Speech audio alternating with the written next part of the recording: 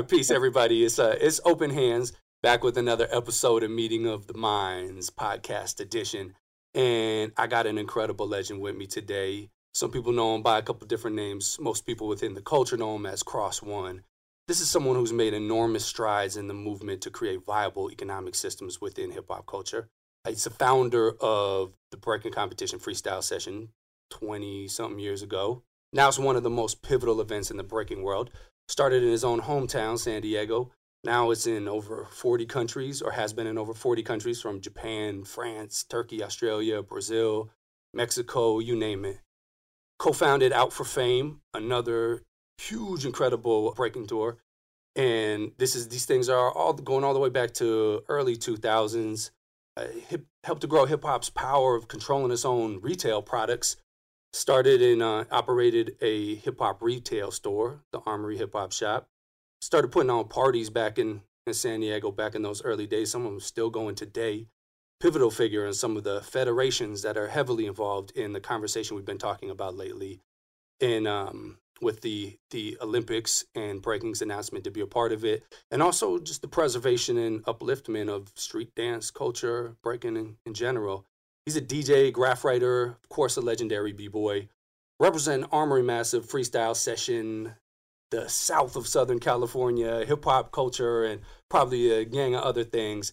Chris Wright, a.k.a. Cross One, is on the show. Welcome, brother, and thank you for sitting down with us for a quick second. I probably left some things out, though, man, but how'd I do with that intro?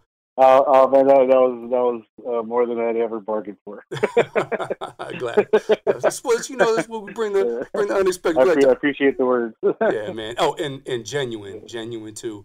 Part of what we're doing with this podcast now is trying to get the unique and true perspective of the leaders and the everyday folks within the culture, but also it's paying homage and honoring, the elders, the leaders, the pioneers, and people that built foundations for important things within the culture. So yeah, man, you deserve the words, bro, for sure, man. So man, I'm gonna go around the world a little bit with some of the stuff that maybe we could build on around breaking the culture and kind of like these cultural preservation elements. But we know that there's something heavy on the minds of the people right now, in that breaking has been announced to be an Olympic sport, an official Olympic event in the 2024 Olympics. So I'm going to ask you the first question off the bat. We've had different answers from some of the homies that we've been talking to about this, but simply, what's your take? Is breaking a sport? Ken Swift says vehemently no. Speaking of that, I was mentioning that conversation earlier. That's what started this. For me personally, for me personally, no. But when it's in a setting of an event where there's a tournament and a bracket and an audience watching it, I guess it could be sport-like. It's golf a sport? I wouldn't consider it.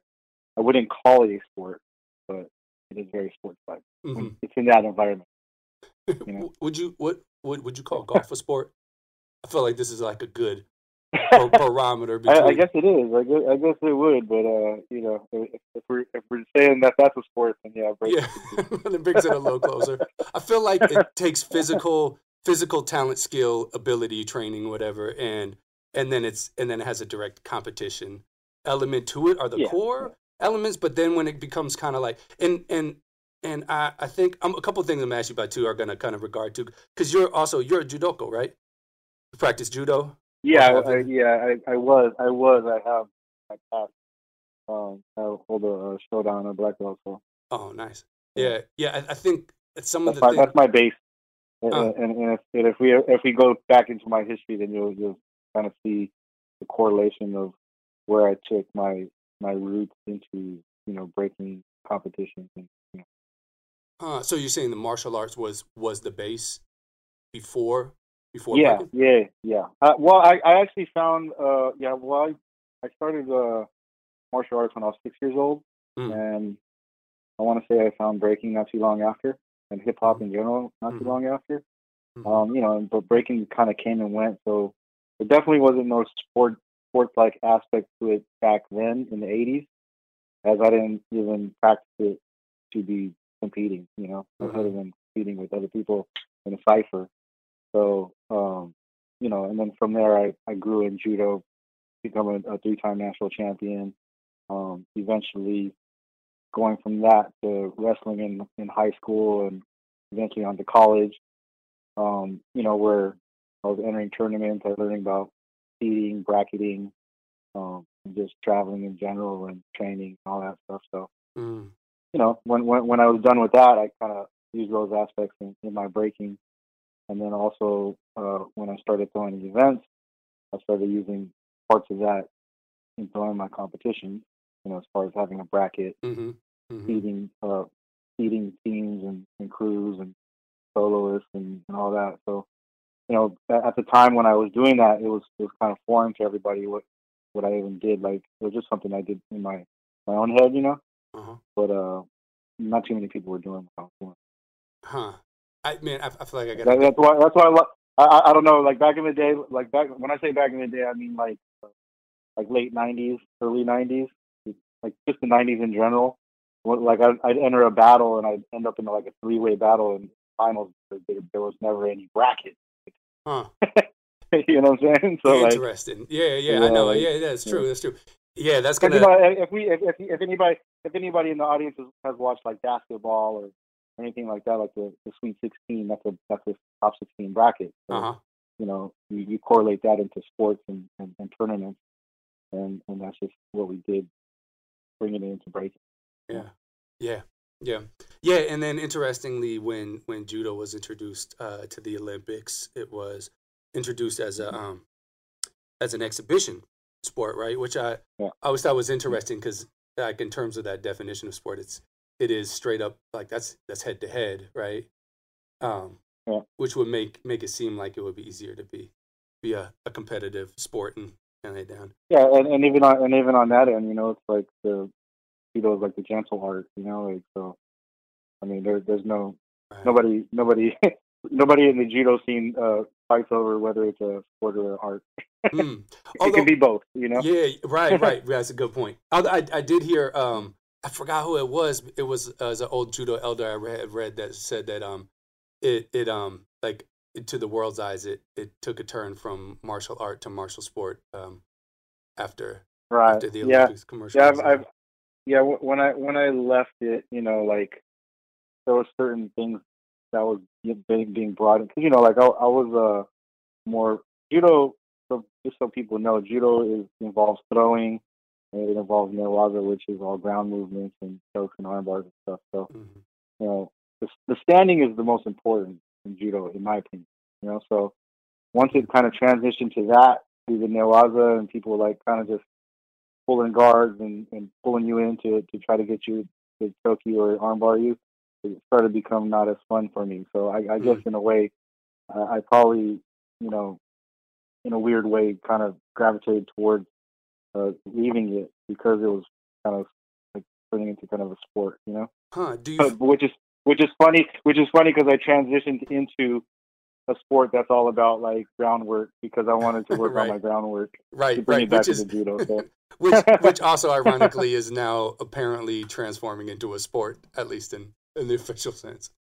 But do you feel like some of those changes, like I know MMA had a lot to do with the way that a lot of different martial arts kind of like shifted from what was popular inside of them and what people tended to focus on. But do you feel like its introduction into the Olympics, commercialization on those higher levels has something to do with those changes that kind of like happened in judo culture over the years? For judo, well, at the end of the day, it's whatever works best, right? For said person to get a win.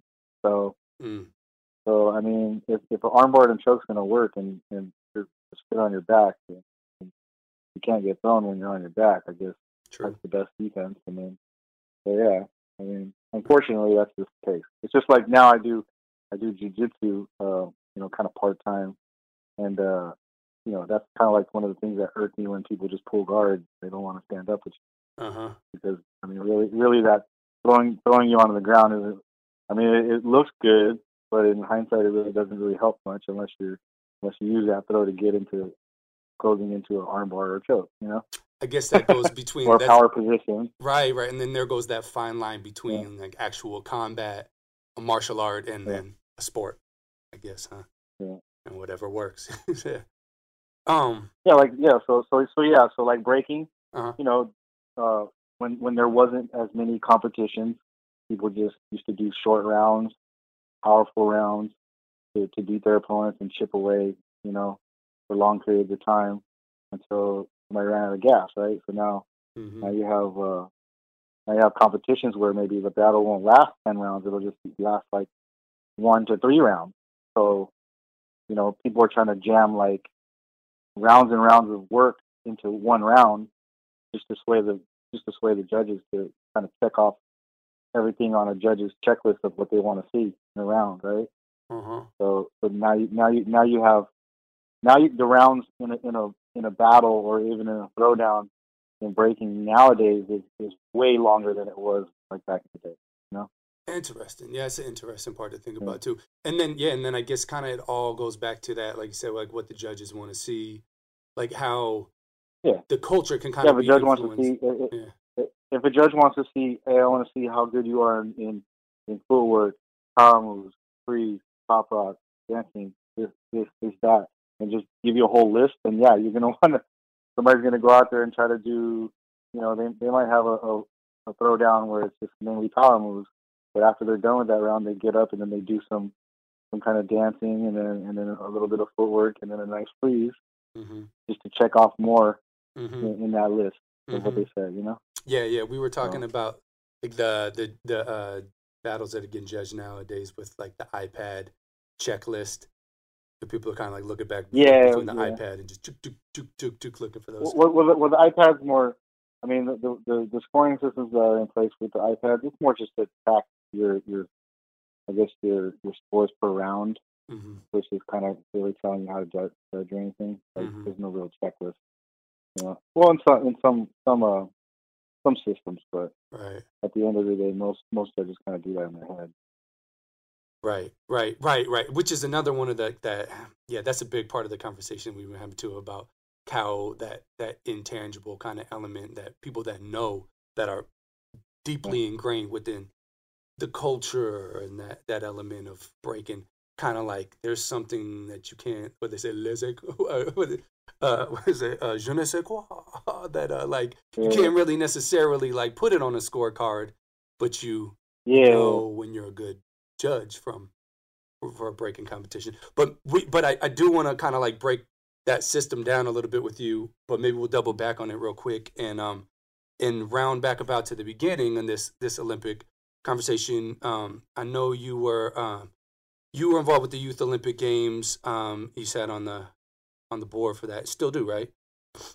For the Youth Olympic Committee? No, the Youth Olympic Games was just the one time in Buenos Aires. Okay. So yeah, that's been, I don't want to say dismantled, but you know, moved on to.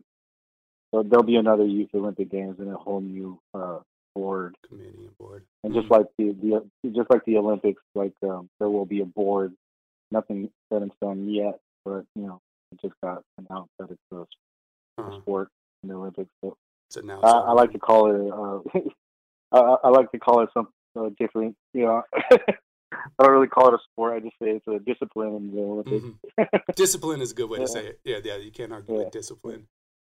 Which can embody all of those other sport, martial art, all these different. Those could fall under discipline too. Drawing. But yeah, so we got involved with, you know, just to go back all the way to the beginning. Yeah, if you don't mind, cool. You know, when all the Olympics talk were happening, when the Youth Olympic talk was happening, you know, I was just kind of like, I'll just be bluntly honest with you. That's not my dream for breaking to be in the Olympics. So I didn't really much care, to be honest. So I wasn't. You mean really like you didn't care either way?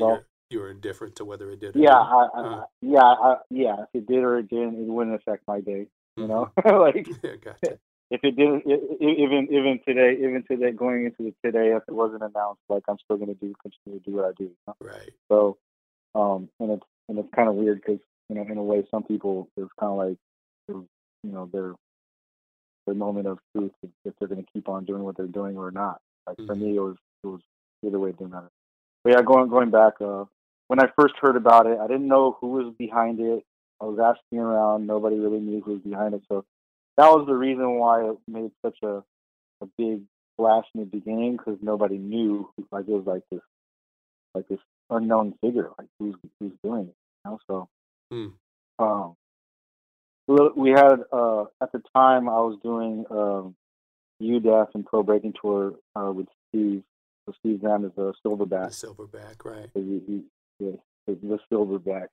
So and Steve he's a businessman who came into breaking kind of philanthropy and just injected money to be able to set breaking on the right path, to be more professional, and hold the promoters and hold the scene more accountable for just like size.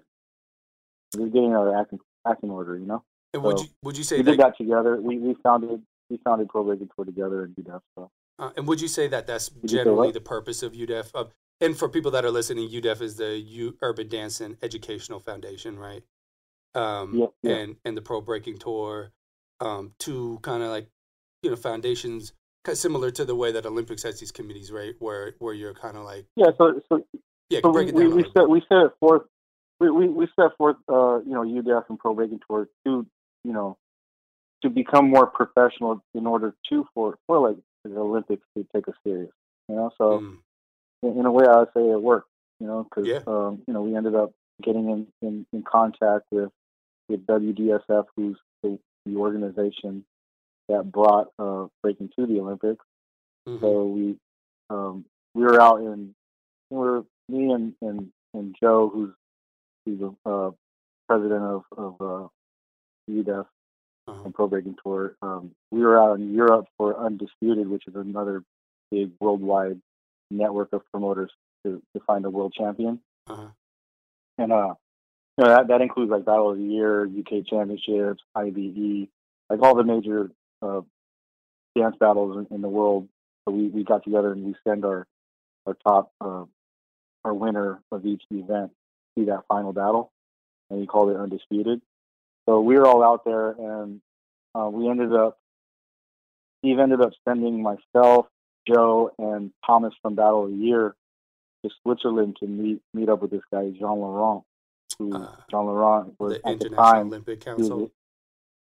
He used to be with the Olympic Council, and then he ended up being the CEO of WDSF at the time. And what is that? He was the one. He's pretty much the one spearheading like the whole. And what do you say? WB? What's that? What's that acronym?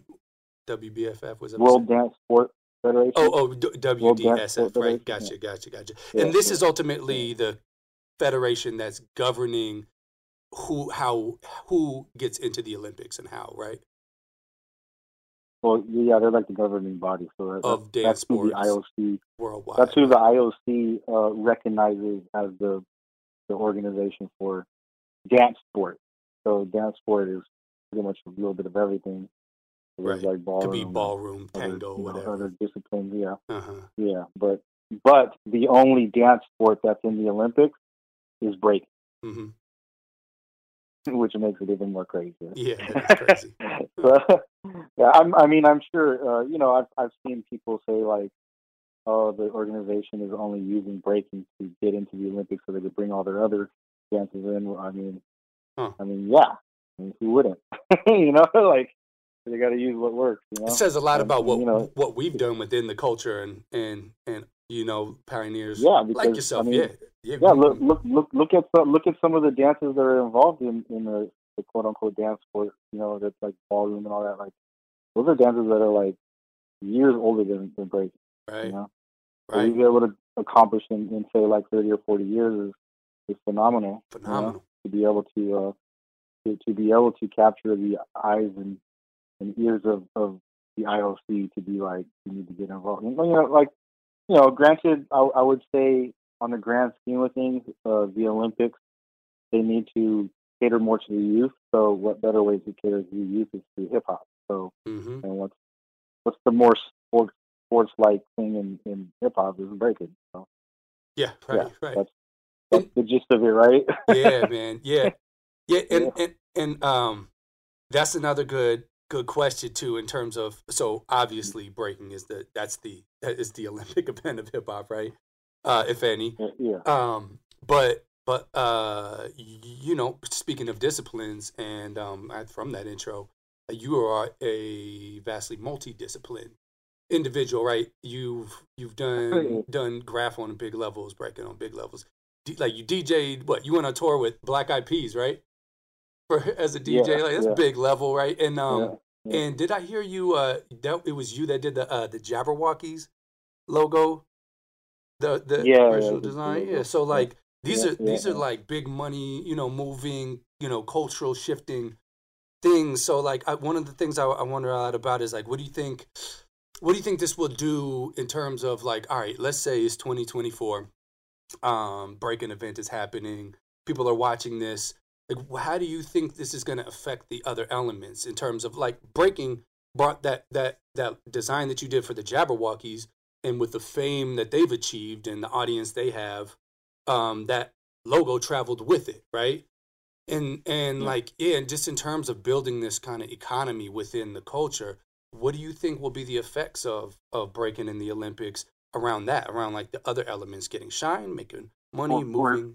For hip hop? Yeah. I think, you know, it really depends on who's dictating the action as far as breaking. You know, there because, you know, promoter wise, if you look at that landscape of breaking, there are events that just look super sports like, you know, and then there are events like I want to say, I'll just throw mine out there, freestyle session, which incorporates the other elements. You know, we use the visuals for the flyer, at least for you know, the writing portion.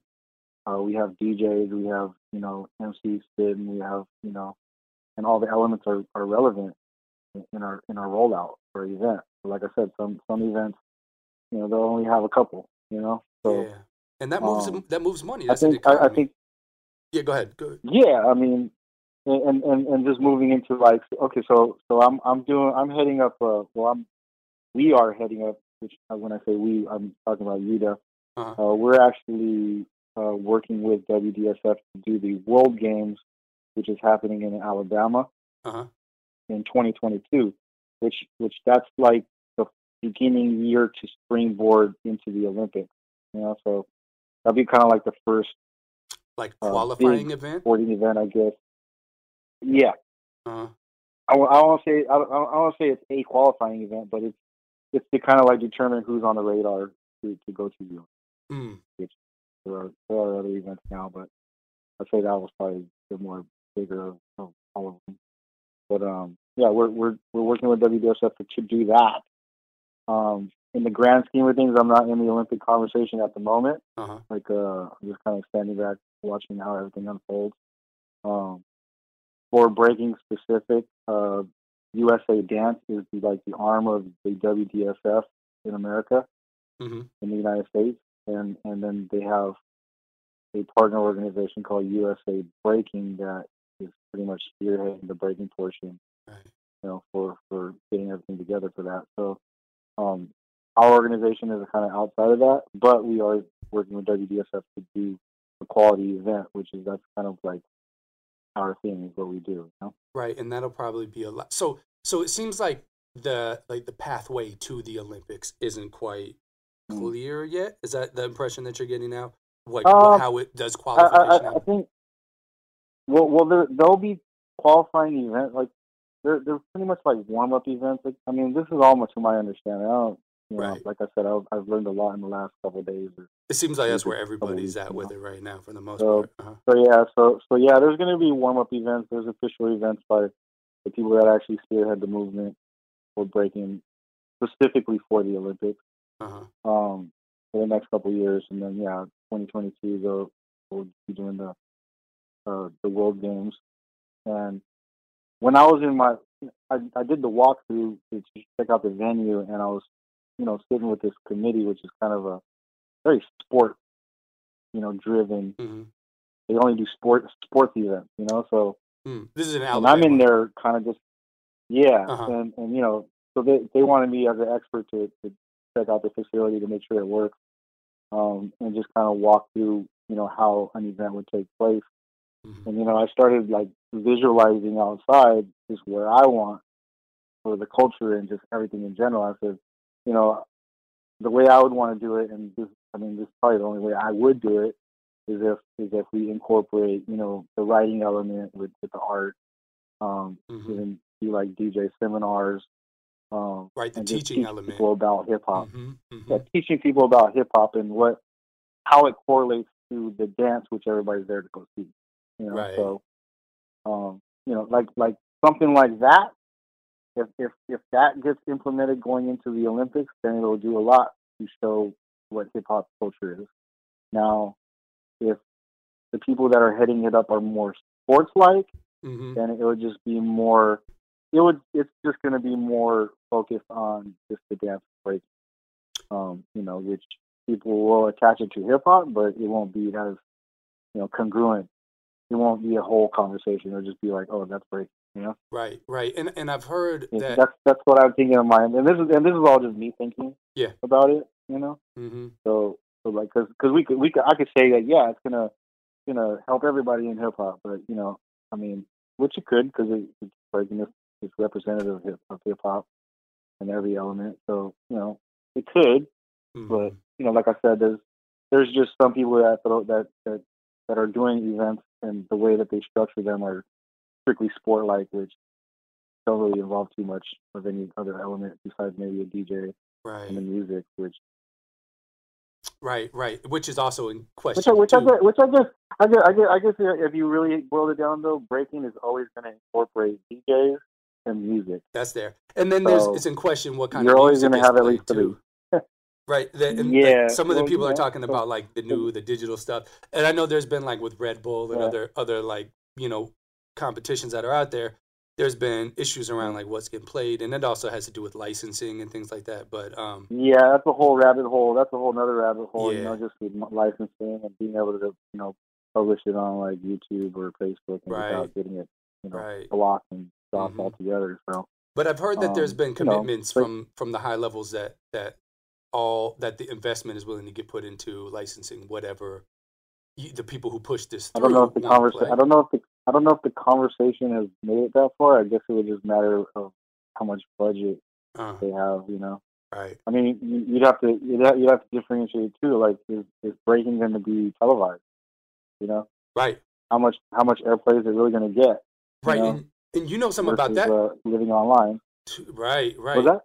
I was gonna say, you know something about that too. Like that's a good perspective too. And like you're also one of the early people moving like reproducing these events, right? Like DVD sales and stuff like that, and then digital media. Yeah, I didn't know anything about the licensing stuff, and I never really dove too deep into it. I just knew that it had to be done sometimes. Back in like 2007, I had my first big sponsorship with Gatorade, and in the sponsorship deal, they kind of just bought the footage off of us in order to upload to their website.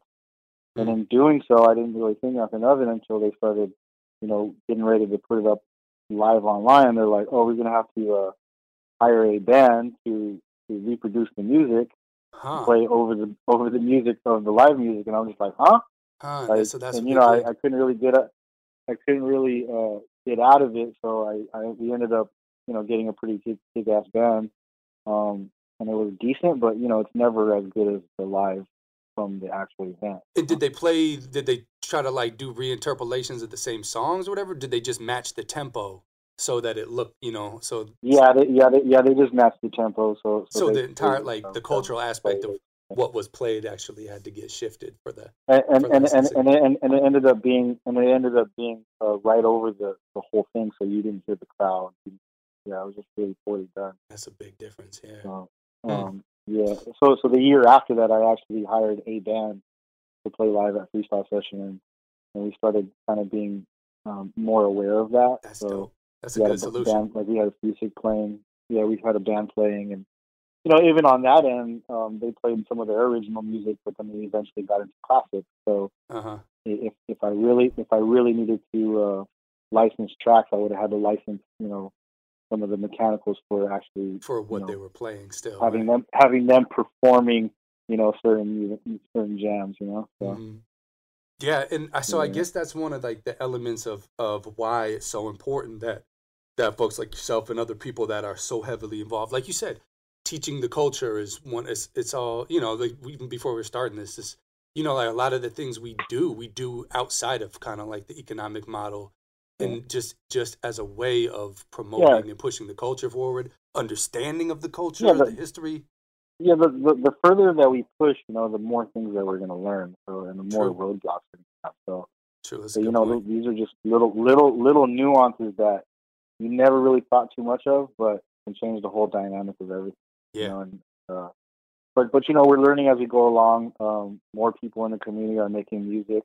Mm-hmm. More people are getting better at making music. So like we're at the crossroads right now where people are kind of like nitpicking. Like, of course, the older heads are going to be like, "Oh, that's more electronic," or "That's more this," or "That's more that." But if the music is speaking to the youth, then it really doesn't matter what it means to everybody else, like the older, because the hip hop is for the youth. So that's an interesting perspective. A lot of the old heads are like, they gotta play our stuff, they gotta play fall this, into that but camp myself some of sometimes. these, so sometimes you gotta take a step back and think about it. Like more about feeling versus feeling for them more than feeling for you. Like we connect to the music of yesteryear, where these kids are probably connecting more to the new music. Yeah. So, and it was the youth of that time that pushed that to the world. Yeah, so if you take that into in respect, you'd be like, okay, so now I kind of get it. Like, and I didn't really think of this too much until like I went on tour with Black Eyed Peas to DJ. Mm-hmm. So I was a DJ that played mostly, like, I would say more real hip hop, I guess you would say, versus commercial hip hop. And I was always like, yo, I'm gonna play the shit that I like, and then I had the crowds where that's what it was, and that's what it was going to be. Yeah. I never really had to conform to a crowd, so they were come there because they like how I DJ, So then I go on tour with Black Eyed Peas. I'm DJing in the VIP room, and it's all like people from as young as 10 to all the way up to like 50 or 60 years old, and the whole grandma's like telling me to play some Too Short, like blow the whistle, so it gave me a whole different perspective, and like I said, it goes into like the connection. What do people connect? And that's the true essence of a DJ, right? Yeah, and the essence is that when I play a certain tune, that the 10-year-olds are going to get up, and the 60-year-olds are going to get up, and they're all going to party. Yeah, that was the connection. Yeah, and I guess like DJing. It didn't matter. It didn't matter if it was real or if it was, anything that I liked. It was just what they liked. It's what moves. So what moves the people. It's a connection, right? Yeah, what moves them. Yeah, yeah. So that's what changed my perspective on it. Yeah, interesting. That is a unique perspective for it. So back to like the judo and hip hop parallel, right? I know. So judo came into the Olympics pre, like some of the commercial shifts that happened with the Olympics in the way that money, television rights and advertising rights and things like that started to shift in the Olympics, and we're there for some of those shifts.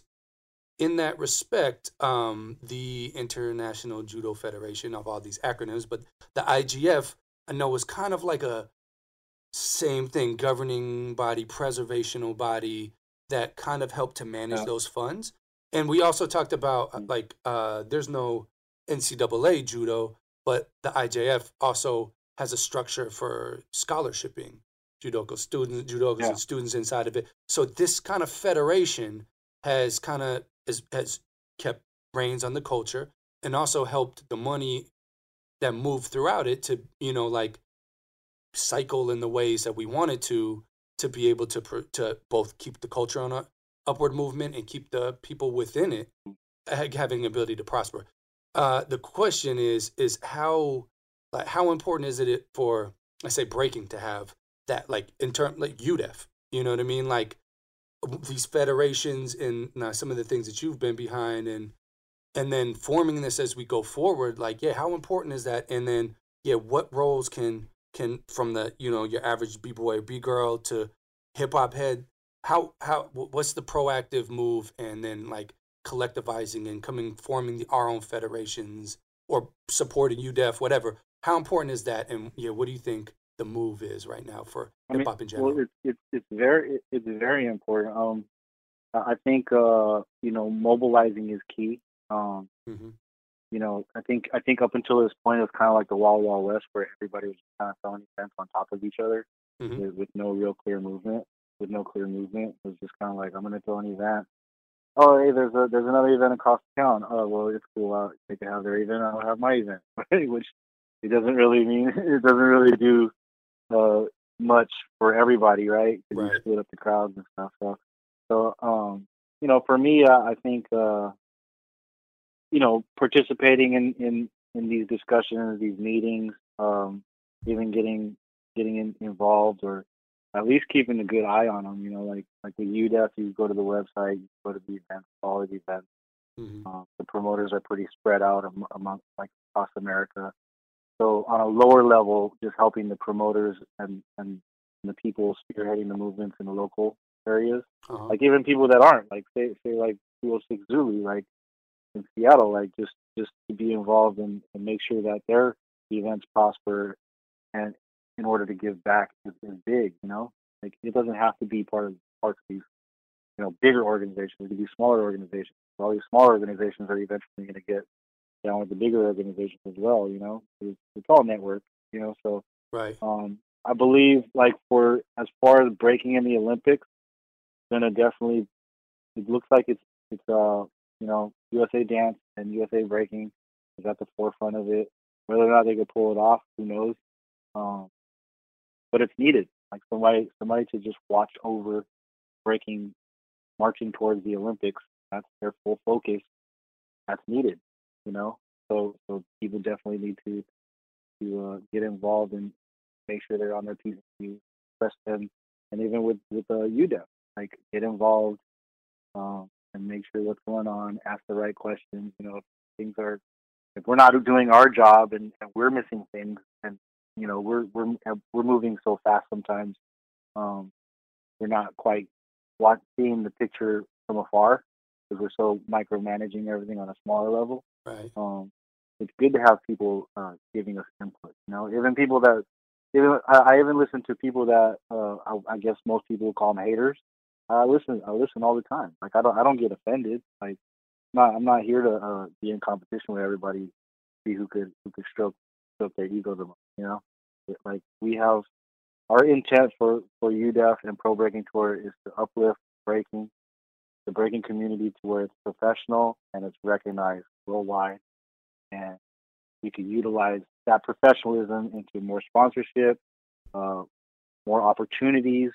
Like you said, we could have scholarship programs, we could have mentorship programs, we could have even with the crazy things that happened just recently, like having safe places in place for women and victims of outside things, places for that, like, but it all takes money, time, effort, and people mobilize, like that's what all that is needed.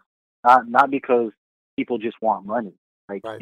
Like I think hip hop comes from the streets, so everybody, automatically assumes when people want, are after the dough or after the money, it's like, oh, it's for them. They want to use it so they can floss. But no, what we want to floss is we want to floss a better environment for everybody in the community, and create these programs and create these safe avenues for everybody. Yeah. I would like to have enough money to be able to have a whole team of medical professionals at the side, so if anybody got hurt at an event, there'll be somebody to look after them right on the spot, instead of having to shuffle them to the hospital. Right. Like that all takes money, takes time, takes community effort, support, takes mobilizing, safety. Right?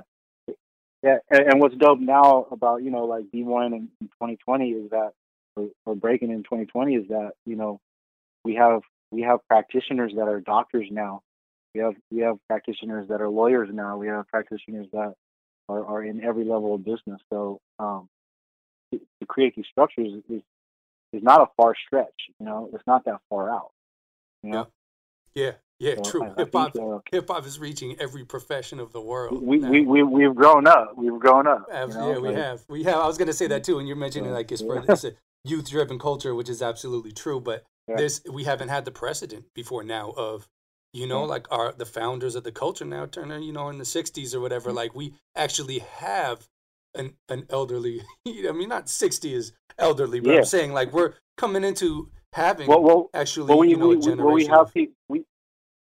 Not to talk over you, but like we have people that have the experience. Like we have people that have lived through their teens and 20s and made those mistakes before, so that these youth don't have to make those mistakes.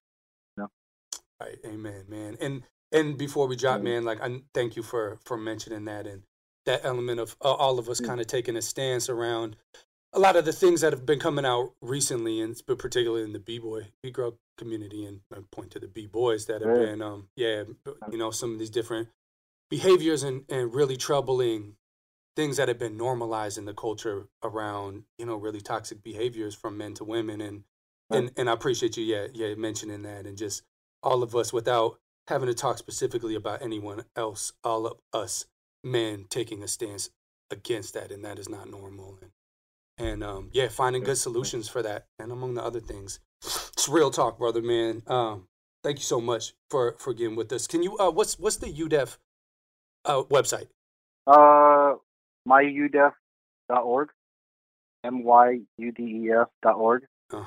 Cool. So that's as the brother Cross One said, that's one place people looking for a way to get involved and have their voice heard and represent the culture being accurately and positively brought through this process of coming through this new realm that is going to enter into with the Olympics. There's also, you can also check out cross1.com. Cross is with one S and the number 1.com. And you're I am Cross One at I am Cross One is your IG, right? I am CROSONE. Thank you, man. Yeah. So follow up on that, folks that are listening. Everyone else, thanks for being here, man, and building. Cross, thank you so much for everything you've done for the culture and for building with us here for a minute. Thanks for hearing me out and having me on the show. Yeah, most definitely. Yeah, man. Looking forward to more building. Again, thank you for tuning in, everybody that's listening. This has been another Meeting of the Minds podcast with your host, Open Hands. That was Chris Cross One, right? Another incredible legend in hip hop culture. And some things to think about. Please feel free. And if people got that urge to be active and proactive in this world and in this culture of hip hop, jump on some of those follow up. Go visit UDEF and follow up with Cross One. Get more information and stay tuned. It's going to be a lot coming in these days. It's all love, y'all. Peace.